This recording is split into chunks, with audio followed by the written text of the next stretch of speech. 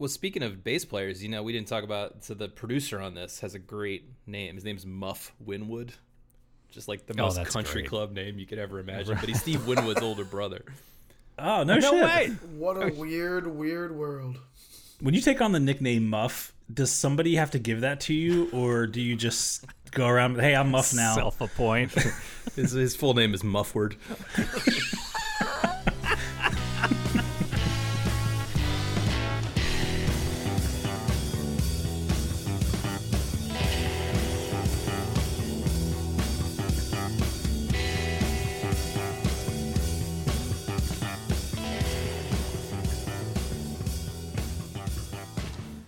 Hello, everyone, and welcome to another episode of 1001 Album Complaints. It's the show where friends and musicians work our way through Robert Dimery's list of the 1001 albums you must hear before you die. So each week we pick a random album from the list, we listen to it, we analyze it, we deliver some praise and we heap some scorn, and ultimately give you our jackass opinions on whether or not you actually need to hear it before you die. At the end of the episode, we'll all take a vote, see if it deserves to be on the list, and then we'll pick next week's album. I am very excited. I'm dialing it up a notch because our good friend Rob is suffering from some jet lag, so I'm going to double the energy tonight. But this week, we've been listening to a 1974 album called Kimono My House by a group called Sparks. Now, you may not have heard of Sparks. I hadn't, but Sparks have been called by some critics as the biggest band you've never heard of, as well as the best British group to ever come out of America. So, That's a good slug line. Right. With that being said, we're going to give a quick listen to the opening track, and then we'll come back with some introductions of the team here, as well as our tweet-length reviews. So here it is, the first track called This Town Ain't Big Enough for the Both of Us.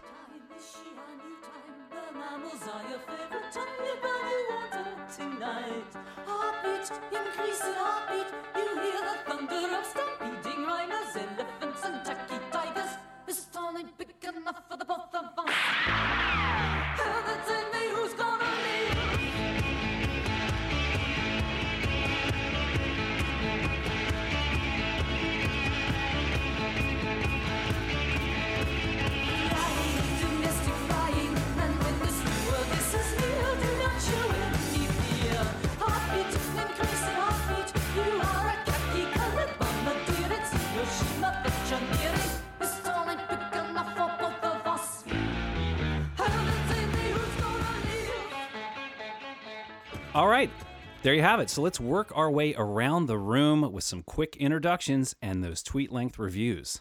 So let's send it over to Phil first. Yeah, so I'm Phil, long-time listener and first-time caller.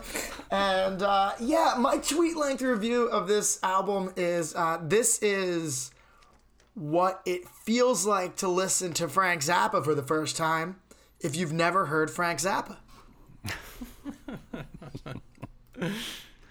Let's throw it over to Alan. Hey, this is Alan. In the minimal research I did, I came across a quote, and sorry if I'm stealing your thunder, Adam. One of the guys said something to the effect of, if you don't like this, we don't care. And that is very evident when you listen to this. Love it. Rob, let's hear it. Picture a PCP-soaked caravan arriving to perform in the court of an 18th century French monarch, having just binged multiple renditions of the Rocky Horror Picture Show on extreme fast forward. I know exactly what that sounds like. Can we get that on a t-shirt? I think that is the second piece of merch we're going to start selling from 1001 Album Complaints. This is demented carnival music at its best, I think. Yeah. Uh-huh. As if you need the descriptor of demented to describe carnival music. So this is Adam, and my quick review is that just because you're not serious, that doesn't mean you don't take yourself seriously. There were like 8 negatives in there. I'm not sure. I'll have to work that out at some point. A grammar teacher would be horrified at Fraction reduction. Right. So I found a great New York Times article that was recently published in line with a new Sparks documentary that is available on Netflix. And the New York Times article was kind of hyping that documentary. And they had this to say, which I thought was a really nice kind of overview of Sparks. Their witty, hyperliterate songs, along with the singer Russell's good looks and keyboardist Ron's deadpan, glowering stage presence made Sparks icons of a sort in Europe, but never more than a cult band in the United States. With 25 albums to their name, they have often followed up their biggest moments with radical shifts in style that thrill loyal fans but baffled the more casual listeners. Yes, Phil, 25 albums. Yeah. This is an intimidating catalog. That's the first thing you notice. I was floored. It's one of those things where, like, you think, how have I never heard of these guys with 25 albums? Wow. Crazy. That's insane. And you know what? I got to give it to him because I'm like taking just a deep dive just at the track names right now. Oh, yeah. And yeah. I mean, also, like, some of these songs have like 3,000 listens. Like, these guys don't care. I mean, obviously these were released years ago, but these guys are driven by something else. They name tracks like instrumental artists name tracks, except they're not instrumental. Right. And their albums are just, if you look through their discography, you might just fall in love with them by the albums and their covers. Oh, yeah. They got style, for sure. Yes, absolutely. Ooh, they have a 2000 release called Balls. Yeah. I immediately thought of that Jenna Maroney clip from 30 Rock that I sent around you guys 3 months ago. It was her summer hit Balls. This is my first royalty check from my summer dance jam, Balls. Balls, balls, balls, balls, balls, balls, balls, balls, balls, balls, balls, balls, balls, balls, balls, balls, balls, balls, balls. Yeah, you're right, Adam. That is one of the weirdest things about this band. And I'm not super familiar with this band either, but they've kind of been somewhere on the outer edges of my musical galaxy for a while, partially through our good friend who went to art school. They're kind of like one of his kind of bands, I think. Or, they're in that, you can see why they'd be in that sphere of listening experience. But I hadn't really listened to them. But every once in a while, like for music aficionados like us, I think I can call us that, given how much time we've wasted of our lives talking about listening to futilely attempting to create music. I think it's fair to say we're aficionados. And every once in a while, someone comes along. I had this experience like this not too long ago, or this actually a few years ago, where we were at the music studio where we're recording, and there's all these music DVDs there. And Tom and me were there. And we popped in this DVD, and it was like a retrospective of some artist I had never heard of. And I swear I thought it was like a Spinal Tap thing, because they were going through this person through every decade, like having, there was black and white shots of this person with a mop top, like playing Beatles-esque pop. There was freaked out 60s psychedelia shots. There was weird 70s stuff. And I'm like, is this a parody? Is this like a really elaborate parody of what's going on? It sounds like you're describing what this Sparks Brothers documentary on Netflix is, because it really does just walk through every one of their albums. And you got to think, these guys started playing music in '69. Did you watch this documentary? I'm great at getting 2/3 of the way through documentaries. Okay, so I got 2/3. I think we all know If you how that haven't one listened ends, to all 25 albums, you are not dedicated to this podcast. Well, can we say also the documentary was made by a famous director, Edgar Wright, who also made Shaun of the Dead and Right. Scott Pilgrim versus the World. And he's like I think of him as a very visually and kind of interesting director. So it is a fairly, which fits their style. He's apparently a super fan of the band, I guess, but it sort of fits their style that it's very visual documentary. Sure. It's not just talking heads talking on a screen. There's a lot of like animation and different things going on.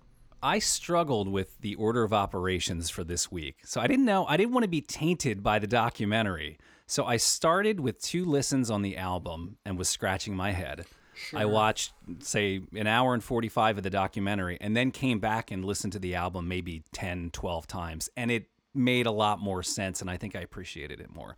But I'll just give you a little bit of background on who Sparks is. So the band is really focused around 2 brothers, Ron and Russ Mael. You've probably, if you've Googled them, you can see one is this gorgeous singer with, beautiful hair. The other is this kind of waif-like, odd-looking guy who kind of reminds you of Dali or Charlie Chaplin. And the way I remembered them is that Russ, R-U-S-S, SS is for super sexy, right? So he's got the hair. He's the front man. Ron ends in an N for Nazi because he looks like Hitler. So, or you could go with Chaplin and Ron end in an N. So that's how I kept it straight in my mind. I'm sure he appreciates that as well. Bold move to rock the Hitler / Charlie Chaplin yes. mustache. There's I didn't not a think lot you of could people. still do that. I thought that was... Are there any? I was trying to think. Are there any other like styles that are officially like kind of culturally banned because You know, like, it's I don't funny. know, It's funny. Did Caligula have like a comb over that like you can't use it now? I don't know. I feel like if someone were to have a Trump hairdo, that would probably be In 20 years, at that point.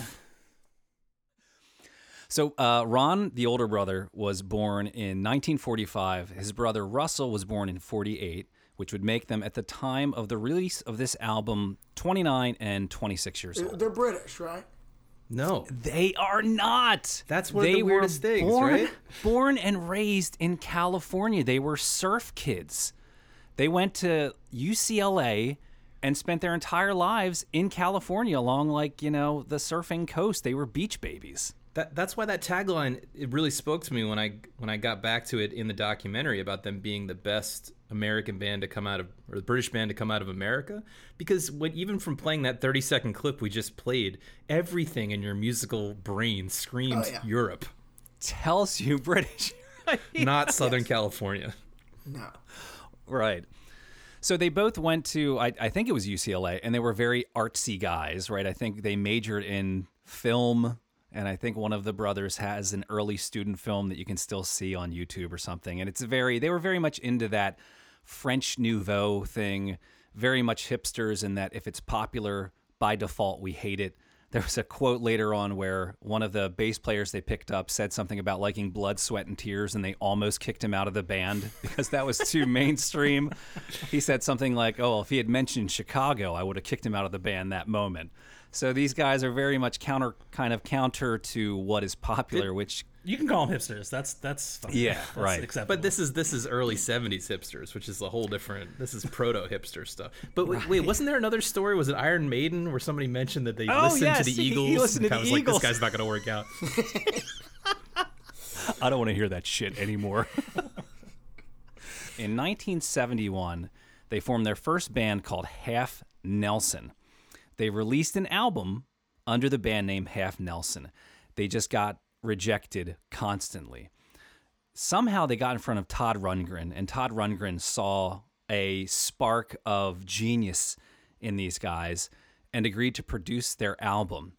A funny story they mentioned there is that they invited Todd Rundgren and a couple other record producers out to like this empty warehouse with a stage to perform the album to try to get them to sign them. And it was totally campy. And at one point, they had a paper mache boat that was like the size of a refrigerator that the singer was singing in as they pushed him across the stage. Like just completely bizarre stuff. But as you listen to the album, this all kind of makes sense. Todd Rundgren, by the way, is into some weird shit. I don't feel like he's that well known as he's had a couple hits himself, but he's like a behind the scenes weirdo. Yeah. Big time. Does he make their first record, which I assume is called Sparks, or something completely insane? So after the flop of Half Nelson, they do what, modern companies do nowadays. They rebrand. Yeah. So they changed the album cover. They changed their band name to Sparks and re-released it as Sparks. And they were making zero money on this. It wasn't selling very well. Sparks' initial release, self-titled, is the same as... It's the same as Half Nelson. Half Nelson. Okay. Yeah, just slap a new title on it. Well, I do feel like if any listeners haven't already Googled what these guys look like, I feel like it's pretty important. I know we've already mentioned the mustache, Yeah, but that one dude they're brothers. Man, whoa. They're not that far apart in age, but one guy looks like the school marm from The Wall who's beating up kids. Like they don't look like they belong together. It's bizarre. It is very odd. So they released this album. Again, it's not selling well. They're not really making any money. They were on American Bandstand at one point, and they mentioned that the next week people saw them in the grocery store and were like, hey, you guys were on Bandstand, and they were paying for their food with food stamps. So That makes they sense. somehow cobble enough together enough money to release a bet second you album. Blood, Sweat, and Tears weren't paying for their music food stamps. So you'll notice if you go look at their discography, we talked about the names of songs and the names of albums. Their second album was called A Woofer in Tweeter's Clothing, which you kind of roll your eyes with. It was a bit more experimental. It also flopped.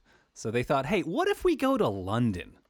So they go to London and they do great. All right, so they're selling out rooms, their records are selling, but the record company ultimately says it's not worth it to have you guys living there, paying for your expenses. We're going to bring you back to the U.S. So they killed that British. They essentially shut off the source of money. I love how many chances people used to get back in the day. Yeah, I was thinking the It's like, same let's just keep thing. trying. Let's just keep trying. No, just move continents again. Just change the name again. But there was one guy in the documentary that I think he must have been in the band or one of the session musicians on Woofer in Tweeter's Clothing, and I just liked that his interview was like, I was making this record, I was super excited about it. He's like, I went home and I told my wife, man, if this record doesn't make a big splash, like I don't understand anything about music. I need to change careers. And then they cut to him going, so I'm a plumber now.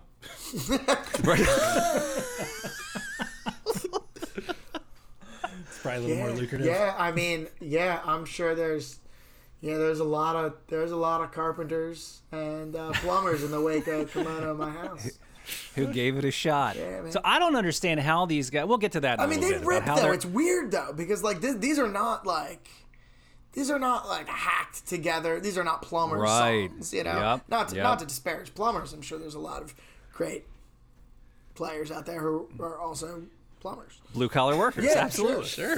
Yeah, But these this- guys don't come off as very blue collar. These guys, this doesn't come off as blue collar at all. I should probably say that I like the record too. Same here. We're saying a I'm lot. gonna we're rip talking on a lot it, of but- shit already, but Yeah. I do like it. I am so confused. This leaves me so confused. Like it's like if I was like driving down the road and I sort of zone out for a second, you know, and then I tune back into the music. It's like I could be blown away. Like this is amazing, or I could come back like, why am I doing this to myself? Like it's so yeah. I had that first thought too, where I asked my Google smart speaker to play Kimono My House, and the music started. And I looked at my wife, and she said, "Is this children's music? Like, what are you listening?" And I went over and like picked up my phone. I was like, "No, this is the right album." It didn't get things confused. So quickly back to the history. So Island Records somehow gets involved and sends them back to England. They basically fire their current band. They go to England and they pick up some other backing players, which, again, the players on this album are fantastic. Yeah. There's some legit players in this band or who recorded on this album. So they get together in England and they record Kimono My House. They perform on Top of the Pops, and which was a musical variety show in the UK, and it's huge. They're a commercial hit right off the bat. And so this launches Kimono My House and Sparks, like we said, as a British band. So there were moments in the documentary where it showed them being chased by rabid fans, you know, very similar to the Beatles Mania kind of stuff. So it's recorded in England, and just some quick numbers on Sparks and this album. So as we mentioned, 26 albums across 50 years, which is crazy. I don't know how you I guess you make money doing this. If you just record, tour 26 times for 50 years, you make enough to live? Maybe there was money in the banana stand. You know what I mean? And it's not like these guys are extravagant. You know, like, you know, these giant the guys from Iron Maiden, they owned a 747. Ron, the weird looking dude from this band, has a snow globe collection. Like, oh, he's making that snow globe money. Yeah, I think it's very obvious That doesn't that sound healthy. these guys talk like I think a lot of bands talk the talk about we don't care about commercial success. Yo, You know, we're just in it for they the music, do but like they not. care. These guys do not give a fuck. That I think that is abundantly clear. they're artists with a capital A, I think is what you mean, right? 100%. Art first, yeah. Everything else second. Yeah, art for art's sake, for sure. My thinking on this album definitely ebbed and flowed a little bit. I think I sent a text to everyone after probably the first like 2 or 3 songs and was just like, what the fuck is this? I don't know what this is going to be rough. Right. And for the most part, felt that way through the rest of the album. After a couple spins, though, it definitely, like, I've got a few of those tunes dancing in my head, like, as we speak. So, still kind of conflicted on the whole. So, Come On to My House, as we mentioned, is the third release from the band. It was released in 1974. This is one of the early-ish entries into the glam rock genre. Totally. For those of you not familiar with glam rock, it's a subgenre of rock and roll that originated mainly out of England in the early 70s. It's basically band members who wore outlandish outfits and makeup, over-the-top hair, theatrical stage presence, which was definitely quite different than you think of the Doors, right? Jim Morrison's super low voice, everybody's just sitting on stage doing their blues tunes. This is kind of like the counter-revolution to that type of music. Glam rock, the guy from T-Rex, I forget his name. Mark Bolan. Yes, he was somewhat credited with being the creator of glam rock from a 1971 performance on Top of the Pops. Very extravagant outfit and makeup. David Bowie also is another big, Sure. Just a little side anecdote. Mark Bolan named his son Roland Bolan. Roland Bolan. And Bowie went along with it and named his kid Zoe. And then then they had a producer friend called Tony Visconti, and he named his kid Monty. So it was a really I love elaborate. how the kids are just collateral damage Right. in the whims of these. That's fucked up. You know, and make a great joke, ruining my child's life. Oh, yeah, that would be great. Well, it's like an inside joke. It's like a continuing. It's like a running inside joke. Oh, man. But I think that's part of the secret to their England success is they rode this glam rock wave where it was a little bit more anything goes for a few minutes there, and it kind of came and went relatively quickly, I think. But the fact that they were so visual and strange, and those were all the anecdotes that that we saw in that documentary, Adam, was of people seeing them on Top of the Pops and just being confused, like what the heck did I just watch? Yeah. So the album itself, when it was released, again, you can go Google it. It's 2 Asian women dressed in geisha outfits on a green background. The band name is not on the cover of the album. The album title is not on the cover of the album. That's art for you, right? You want to sell albums? Make sure nobody knows.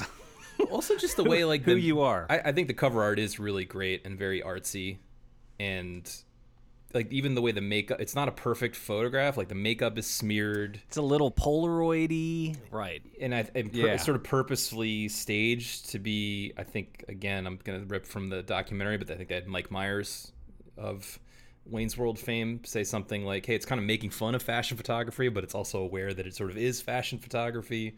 Right. Like this is the pool they kind of play in of being ironic, but also in those same. They were kind of making fun of themselves, also.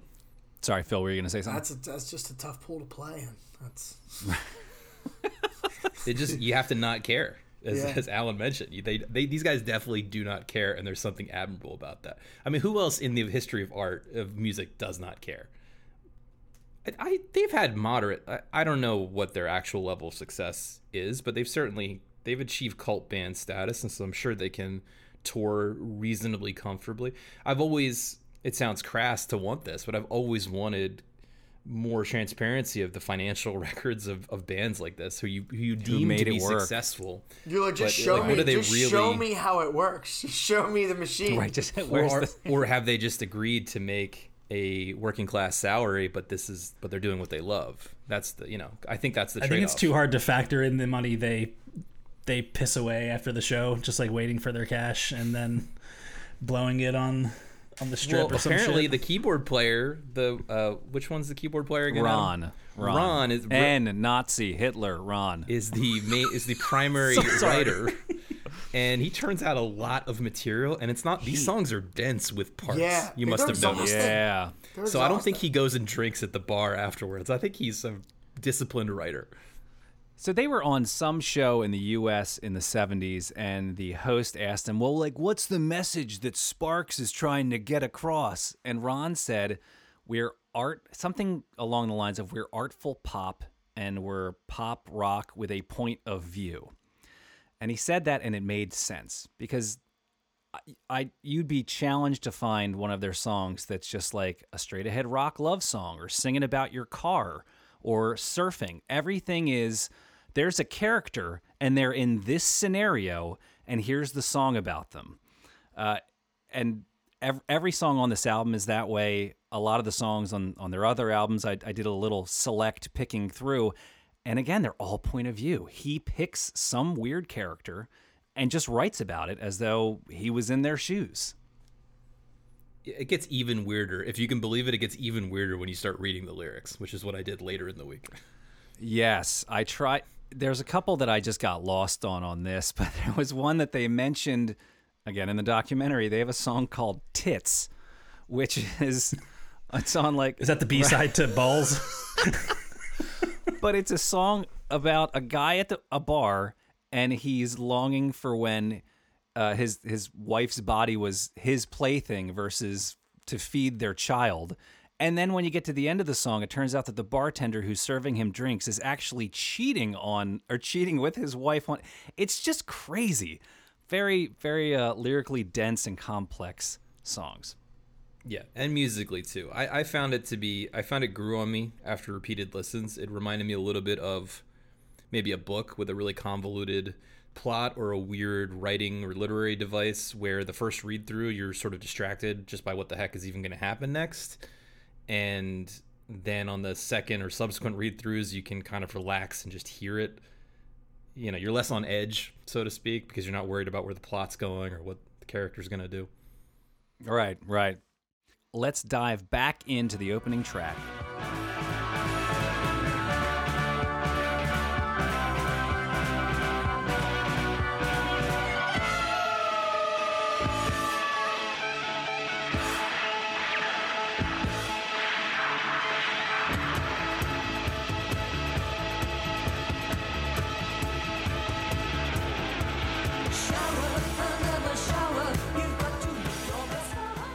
All right, throw it out to the room. Thoughts? Anything stands out? Seeing as we just played, see how I'm just going to manifest this, that awesome breakdown section that started at 145, that rocked. So there are so many things about this record that remind me of like Boston and Styx. And I think both of these they've got to be on that like downstream, maybe not Boston so much, on the glam rock. They're more like 90s like mall, almost yacht 70s rock. mall rock or something. Almost, yeah, right. Almost yacht rock. Yeah, almost yacht rock. Yeah, totally. Yeah. But like, yeah, lots of Styx vibes here for me. And I'm just gonna put it out there like that. It's got, I think they're really trying, it's like a controlled chaos, right? They're really trying to create disorientation.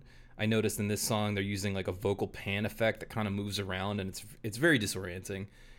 But then it has a lot of all that 70s bombast that I think those arena rock bands you're talking about have. And in that way, it reminded me of the symphonies. I know almost nothing about classical music. Maybe this is the closest we're going to get to a classical record on this podcast. But it reminded me of the version of classical music you would hear in Looney Tunes, which is to say big hits. Yeah, so I'll probably say this a couple times.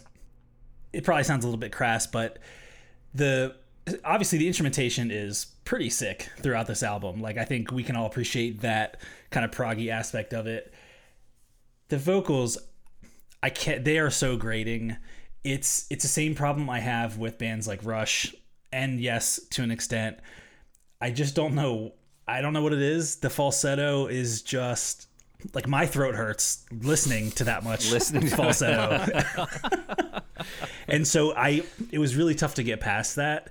I also felt like for this song, I was a little surprised that this is like the marquee hit from the album, because I think it was decent. It doesn't play but like a radio hit, right? It doesn't play like a radio hit, and I also just didn't feel like it was the strongest song. Was this the reason. biggest hit like back in the day? And I ask this seriously, right? Because I assume we're basing this off of, Spotify, play Yeah, I thought it numbers. was like a single, This is one what of the they biggest played singles. on that Top of the Pops. Yeah, okay. Right. That's what I was asking. Like, is this the single? Yeah, okay. This launched them, and I think to Rob's point a little earlier, it was probably a lot of what did I just see? That's so weird. I got to go find that because it's so weird. I need more. So, I mean, this could be apocryphal, but in the documentary, they claim that John called Ringo the next day and was like, "Did you see that?" And and so I don't know if that might be apocryphal, but they also showed a clip of like Pete Townsend on a talk show where somebody mentioned who knew about Sparks. Yes, Mark that's right. Bolan playing with Hitler, and he goes, and he starts laughing. He's like, "No, you're talking about Sparks." Like, I know, I just saw them on whatever. It definitely made an impression on musicians at the time because they were just like, I've never seen anything like that. That was bizarre. I can't believe they let that air. It's funny. It almost reminded me of going back to 2 points you made earlier, Rob, or somebody mentioned T-Rex and those DVDs at Tim Green's studio. Is that what you were referring to when you were watching? Totally, yeah. I remember watching with that midnight special with T-Rex, and it was like 18 minutes long, and just being like, what the fuck is happening? They're bringing out gongs onto the stage. No, I do. It was like an 18-minute bang a gong, get it on. Yeah. This is what they used to put on TV. Oh man, I grew up in the wrong era. I know we joked about it at the time, but Bolan, that's his name, right? In T-Rex, he seriously looks like a vampire who drinks cocaine, not blood. Like, he does not look good. Like, he is not looking healthy. It's performance enhancing drugs, man. You gotta. What I wrote down after I played this song was, I cannot believe this song is only 3 minutes long. It's a 3-minute song. They packed a lot. A lot of these songs are stuff very in here. exhausting in that way. Exhausting I think is a good word. one or two of the other ones we're going to talk about, like, this is a very long 47 minutes, right, as a record. And I don't mean that in a bad way, but I mean, it is dense. Do you want your music to be exhausting? I feel like you just got off the treadmill after you're done listening to it. We dare you to not pay attention to this.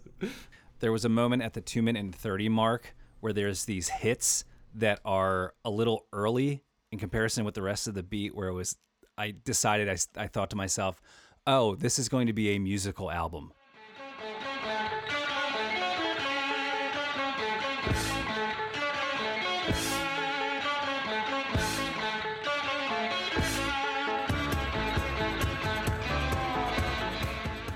Because up until that point, it was just kind of weird. There was a cartoony gunshot noise at the start of this tune. And yeah, by the end, I figured that this was going to be a pretty musical album. So I wound up looking forward to it. Yeah. I do think this sets the tone for the album, though, which is to say that it's going to be all over the place. And cartoons kept coming to my mind. With both like how high he went like to hold the note and how often it changed, and I'm just picturing like the Roadrunner running around and things blowing up and pianos dropping on people. Next up, we're gonna hit a tune called "Thank God It's Not Christmas."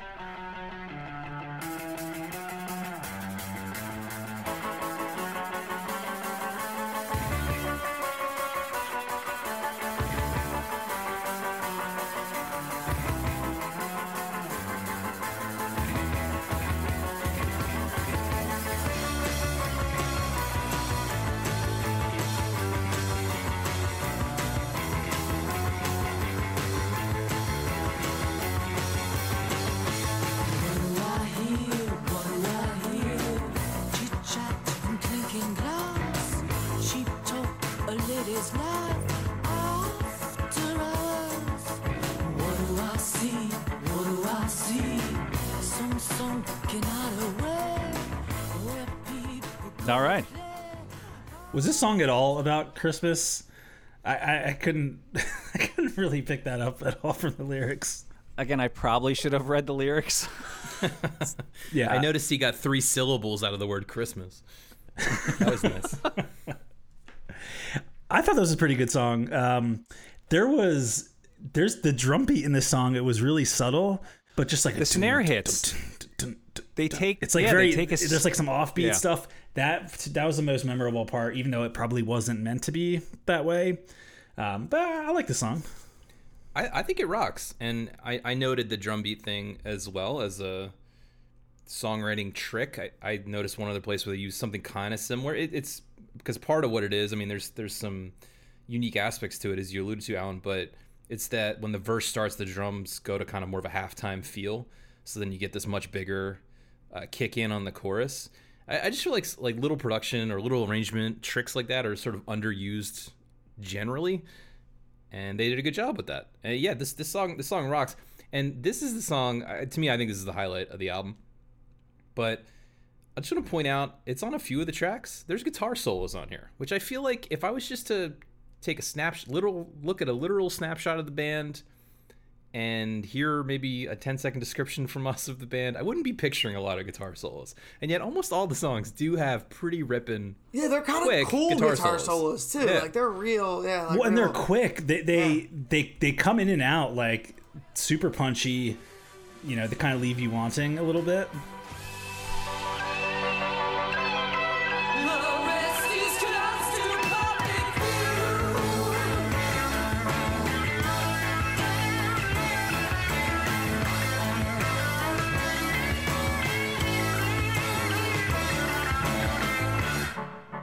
They were apparently pretty demanding in the studio. There was some, I think the bass player on this album had a blog because somebody had asked him, like, do you have any, deep production notes on this? Or maybe it was one of the engineers.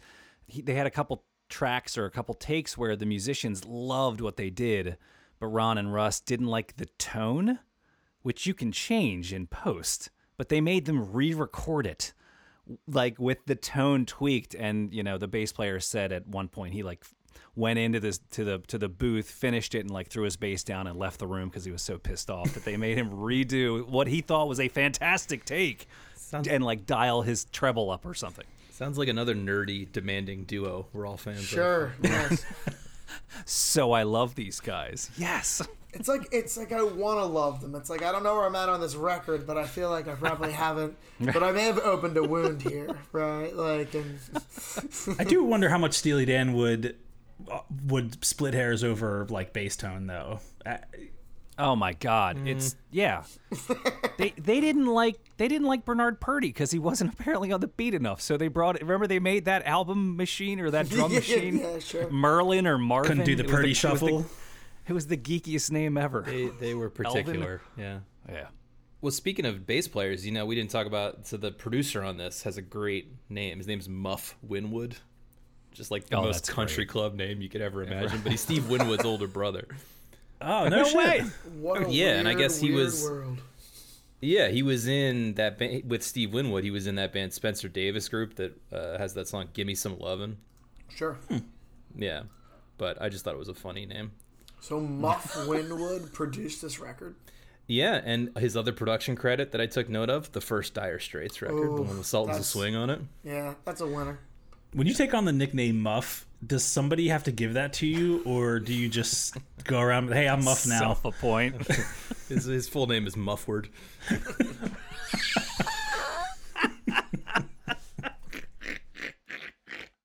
All right. We're going to keep moving along here. Gentlemen, I switched around the focus list a little bit, so if you reload it on Spotify. But either way, we're going to go listen now to Talent is an Asset.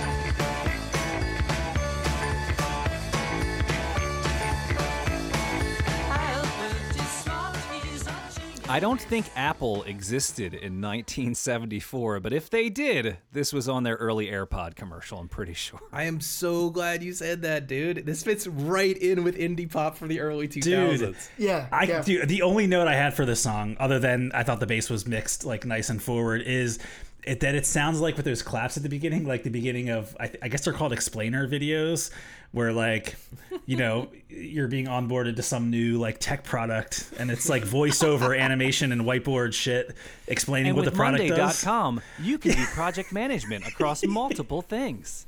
Click here to exactly notify what it your sounds team like. and add hours. Man, they were 30 years ahead of the curve. Right. Yeah, that sounds pretty good. In fact, I'm gonna look into getting some backing tracks from Sparks. And that hand comes on the screen and draws with the pencil and does the Sure, yeah. And then maybe the whole screen swipes to like a different scene, but it's like the same animation style. But to me, it typifies them because it's really danceable and easy going for about 30 seconds, and they're like, "Oh, you were just settling into that? Fuck you! You know, we gotta switch it up on you."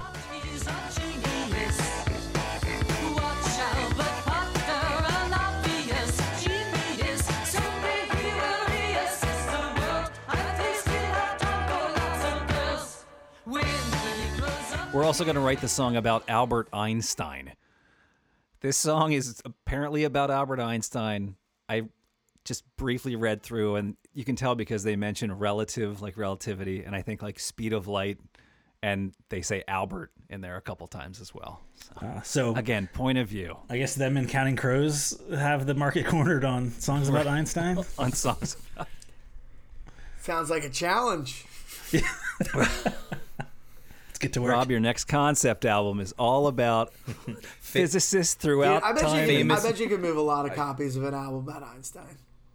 Oh, just like troubled physicists and mathematicians throughout history. Because I actually just read a book about that recently, and there's some interesting stories behind some of those discoveries. Open Up with Faraday is the big rock number. Oh, yeah. Sorry, that is a deep geek cut right there. I totally agree with the comment that this has like early 2000s vibes, like indie pop. I think there's actually several songs on this record. Talent is an Asset, Amateur Hour, and there's, the one we were just talking about, Thank God It's Not Christmas. They all have like a early 2000s like indie pop, you know, like, and it's kind of bizarre, right? Like, yeah, it feels like you can definitely hear their influence in music and that they're kind of forward looking, and then other stuff they do no one picked up on and took with them. Well, I was really shocked. Again, the very very minimal amount of research I did on this album of how many people cite them as major influences, like Bjork, John Frusciante, and Morrissey, which doesn't do much for their credibility in my mind. But they were, a lot of artists point to them as like big inspiration. Flea, they had Flea in the documentary talking about how these guys like changed his life when he heard the first album, and Weird Al was on there, which kind of sold it for me. I'll be honest. I was watching the documentary. The first 30 seconds I saw Weird Al, I was like, oh well, I love these guys. Yeah, they have. I don't have to listen to a note. They have a record that they put out in 1997 called Plagiarism, and the cover. Yeah. Is like their faces photoshopped onto like two really ripped dudes, but it's like done well enough that like they want you to believe that this is what they look like. They're like bodybuilders in their underwear, and the one guy just has on Calvin glasses. Klein, Right? They have great cover art. They have great cover art. Yes. Damn, who knew Hitler was so ripped? I'm feeling more and more confused. I think, like, in terms of like albums, I think my favorite kind of joke that they did, their 7th album from 1977, yes, 7th album is called Introducing Sparks. That's just genius. That's awesome. I love it. Guys, I just dipped my toe in the 1994 release Gratuitous Sax and Senseless Violins. And this is not the same band. This is terrible. They go all over the place. It's like Duran, but like way worse. Like way worse than the worst Duran. Holy shit, they went I'm so confused. heavy. It's funny you mention it because Duran were in the documentary also. Because they went heavy into electronic music in the throughout the 80s, like heavy into it. There was some, I forget the guy who's known for doing electronic 80s synth pop, but I think one of their albums was exclusively electronic, as in like no analog instruments except his voice. I think when you have a 50-year career, we're going to assume that you took some You switched things, right? Their 1998 release Interior Designs includes a track called Madonna, which was released in English, French, German, and Spanish. That's a pro move. That ABBA used to do that, where they would re-record the vocals in different languages to disseminate throughout Europe, and it was very effective. I believe it. That's almost as good as the Guns N' Roses "Don't Cry" trick, where they're like, "Hey, we'll just release the same song with different lyrics and make you buy the second album." All right, we're going to move things along to the next song on our focus list called Hasta Mañana, Monsieur.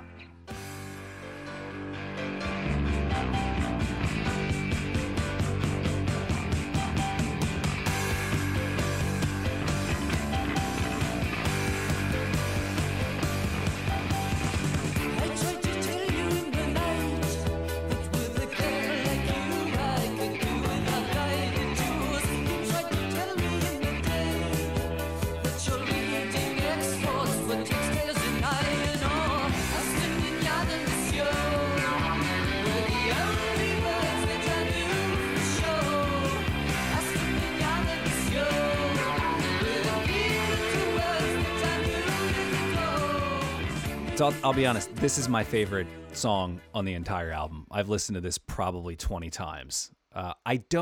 It sounds like something else after the intro, and I can't put my finger on it, but I love it. And I assume I would love whatever other song this sounds like. It's funny you say that. I was having that brain tickle too, and I couldn't quite get it. I just wrote that it sounded more 80s than 70s. It sounded kind of futuristic for the 70s, which is to say it took me into the 80s.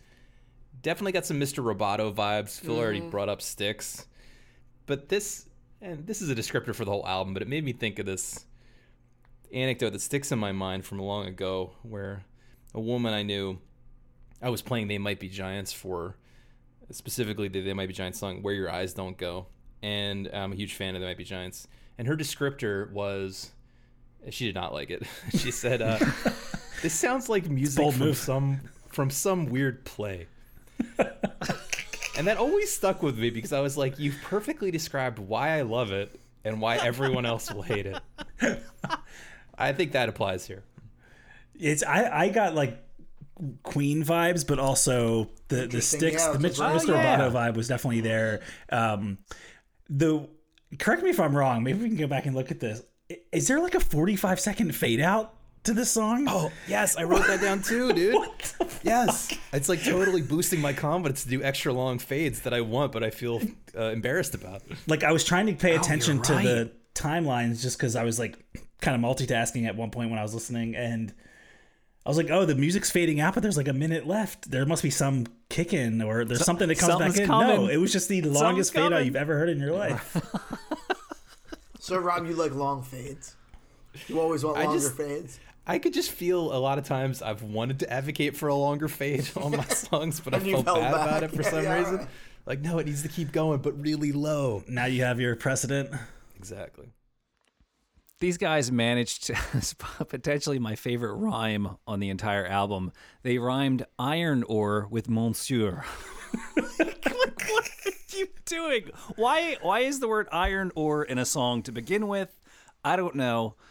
They also mention Immanuel Kant, the philosopher, and they make kind of a joke about a double entendre there. Like, you guys this is genius. It really is like Weird Al, and They Might Be Giants, and yeah. Definitely proto all that stuff. Makes perfect sense. Is that a mellotron in the opening of this? Do you know? That weird instrument that's on Strawberry Fields. Did you guys notice that?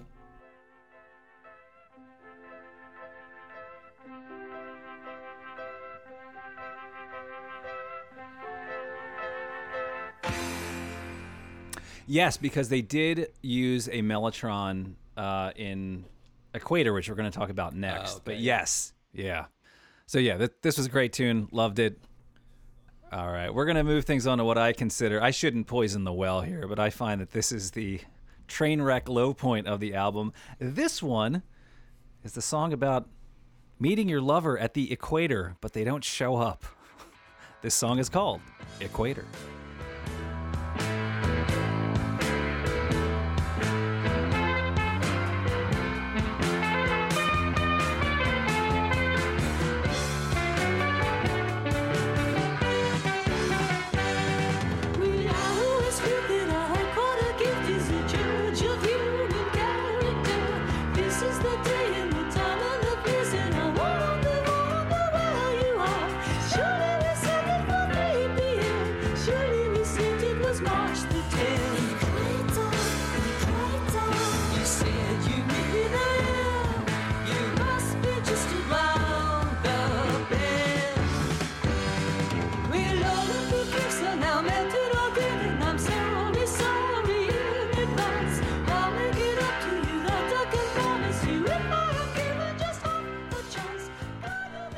I pulled up the lyrics to this song at one point because I was just curious and did a Control F.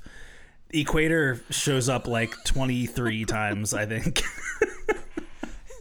You'll be happy to know that literally half of the song is the outro and him saying equator in falsetto. I'm just picturing that this is the part of the stage show where everything breaks down and he's like flopping around like a fish on the stage. Like, that's the most charitable read. Yeah, I mean, I also think this is maybe a bit of a low point. Although, that said, it's not that different than the rest of the album, to be fair to it. True. Sure. It does rely a little too heavily on one melody, and it's the only one that has this long, extended, strange breakdown. And this, although the falsetto, as Alan mentioned earlier, made me maybe generally uncomfortable, the falsetto particularly made me uncomfortable here, even before the breakdown. It made me feel something. A Didn't even get the chill till the breakdown. I actually felt like the horns too during the, I'll call it the end, but it's like the last 2 minutes. It felt like there were just these relentless stabs.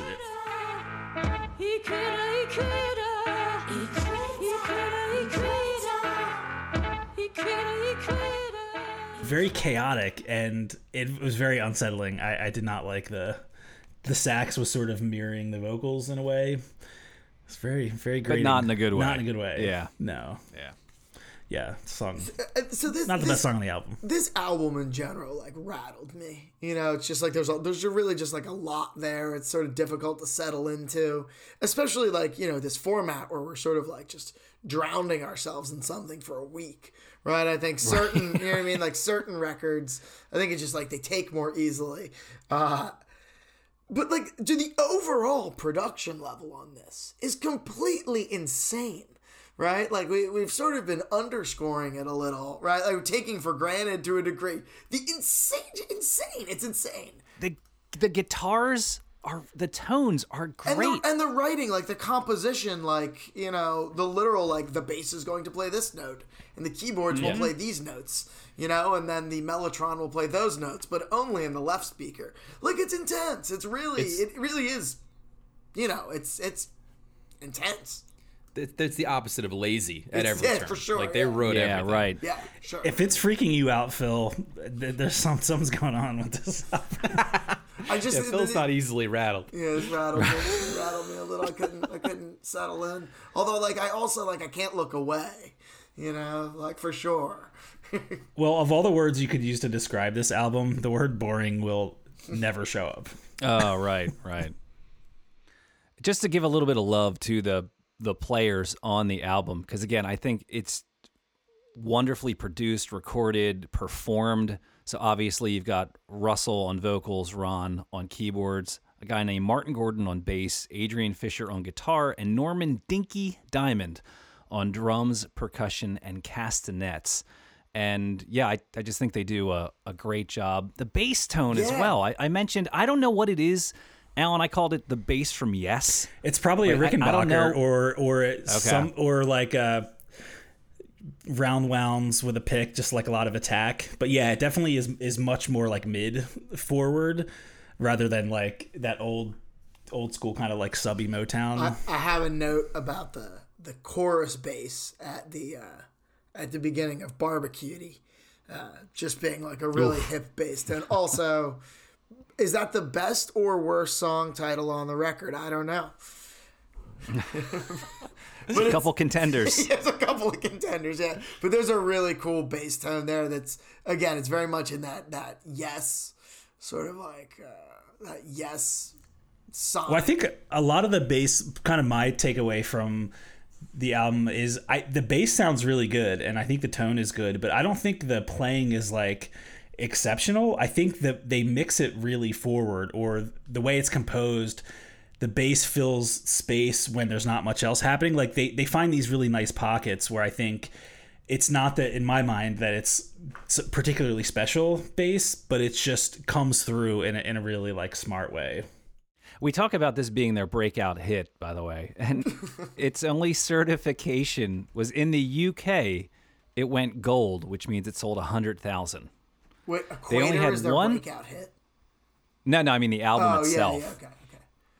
I don't even know if they released it. I assume they released it as a single, but there wasn't any information on whether or not it was certified in the UK.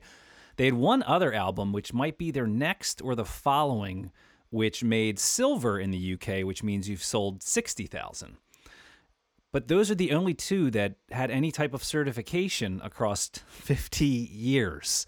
So they have not sold a lot. Again, I get why Dimery chose this. This was their breakout hit. This put them on the chart. This made you think they were a UK band. But yeah, they just kind of continued their career somewhat cruising under the radar with a pop or with a cult following. And in fact, right now I think they're touring. They have a 38 city world tour going on as we speak, or it starts in February or something like that. I thought you were going to say a 38 keyboard stage setup. Right. Are they opening for Air by any chance? Let's wrap this thing up. All right, ladies and gentlemen, we've been listening to Kimono My House by the band Sparks. We're going to work our way around the room and ask the most important question of the night. Does this deserve to be on the 1001 albums you must hear before you die? Let's send it over to Alan first. I really struggled with this one. I feel like I say that a lot, but there were definitely periods where I was convinced and no one was going to talk me down from saying this does not belong. It's challenging. It's grating at times. I will probably not give this another spin anytime soon, but I do think it belongs. I think, even setting aside my opinion, which I do think that there's a lot of good in this album, because it's so influential to so many, different artists, and it just seems to have left a really lasting impact. I know I'll be thinking about this album for a while. So yeah, I do think it belongs on the list. Phil. So, yeah, Alan, I think really well said. And to that end, I'm sort of going to give the same answer, but I'm going to go the other way. I could not digest this in a week. Like, the must is really strong. I think you can live your life without listening to this record. It's really intense. It's overwhelming. That said, it's really hip, and I'm really intrigued, and this conversation has only left me more intrigued. I think there are a bunch of brilliant standalone tunes. You can't deny the clear impact it's had, especially when you sort of understand its context. So I think you can skip Sparks, Kimono My House, but I'm going to be digging in more, and I might follow up on future podcasts. You're like, I wouldn't recommend this, right, but I'm going to listen to the shit out of more of this. Yes. It's weird. I don't know. I'm just confused. I'm left confused.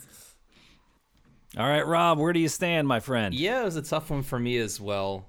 I will definitely listen to this again, and I'm intrigued as well to go a little deeper on their catalog. It really depends on what kind of music listener you are. If you're a fan of the absurd, if you're a fan, if you have a sense of humor about the pomp and circumstance of music theory and what it even means to be in a band, then this is the kind of stuff you should be exploring, because I don't think I've heard anything that sounds like this before. That said, it is definitely not for everybody. So I feel like it would be going against some of my previous votes, my previous negative votes for the likes of Neneh Cherry and others. I assume somebody enjoys those things, but like Neneh Cherry. But they're definitely not essential to the musical listener. So I very conflicted, but I'm gonna go with a no on this record. But absolutely, if you're a musical seeker who likes weird stuff like I do, then yeah, you should absolutely listen to it. But does everyone need it in their life? No.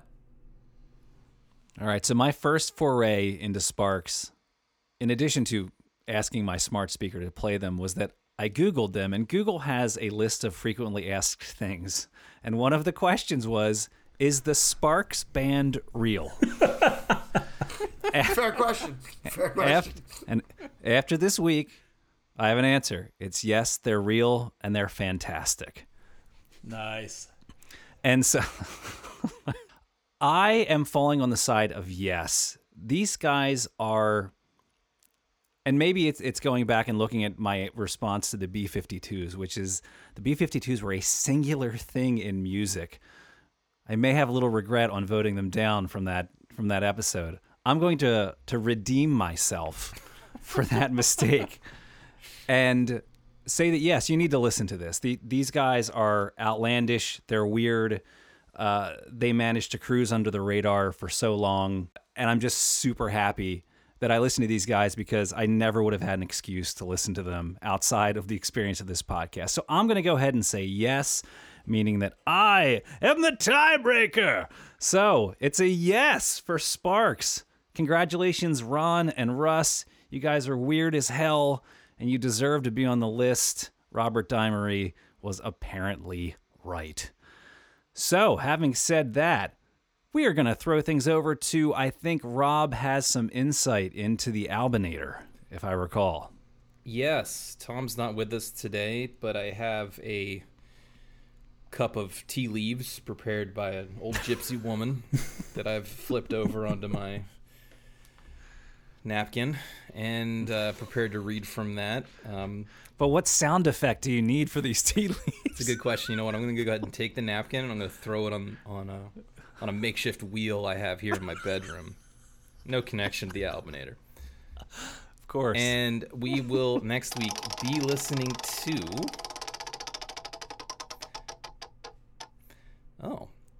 Amy Winehouse, Back to Black. Oh. Just a hair more mainstream, a little Just a hair. a little more palatable, I would the say. vocals are going to be slightly downrange of the Male Brothers also. That is a great point. Somehow, Yeah, right, probably right. feel relaxing to my ear. It will be, yes. I can finally relax my butthole from listening. How many octaves on the piano can we cover for these 2 weeks? I can assure you there's not a 45-second fade out on this album. We should create a chart, right, where we log the highest and lowest note sang on each record. Maybe log gender, because this is gonna be the highest gender. Male, Yeah, right. the Oh, yeah, highest actually, yeah, overall, low, yeah. I mean, Amy Winehouse probably hits like low G, like open E on a guitar on this record. Very low for a female. And Sparks was encourage through you. through the roof for a man. I encourage you to add those columns to our spreadsheet, Phil. Please do. Let me definitely backtrack to the last 35 episodes too. We're starting to find our niche here. But you don't have to listen to us. You just have to listen to the records again and then, catalog the notes. Actually, I meant to ask Adam. We didn't even mention where this name came from. I was guessing that it came from this Rosemary Clooney song. Yes, Come that is Over correct. My House or Come On to Yep. My House or something. Yeah, Come On to My House, which I think was released in 1951 by Rosemary Clooney. And I don't know why they chose that. Maybe they just thought it was a fun pun or a play on words like so many other of the things in their career. I believe that's George's aunt, I want to say. Oh, okay. I believe. All right, dear listeners, did we get it right? Did we get it wrong? Let us know. You can drop us an email at 1001albumcomplaints@gmail.com. Let us know what you think. And, send us some love, send us some hate. We'll try to read it on the air. Don't send us hate. Opening the floodgates. All right. Yeah, maybe that's a bad idea. All right. I think that's going to wrap it up here for us at 1001 Album Complaints. So, I have been Adam. I'm Alan. I'm Phil. And I'm Rob. Aboosh.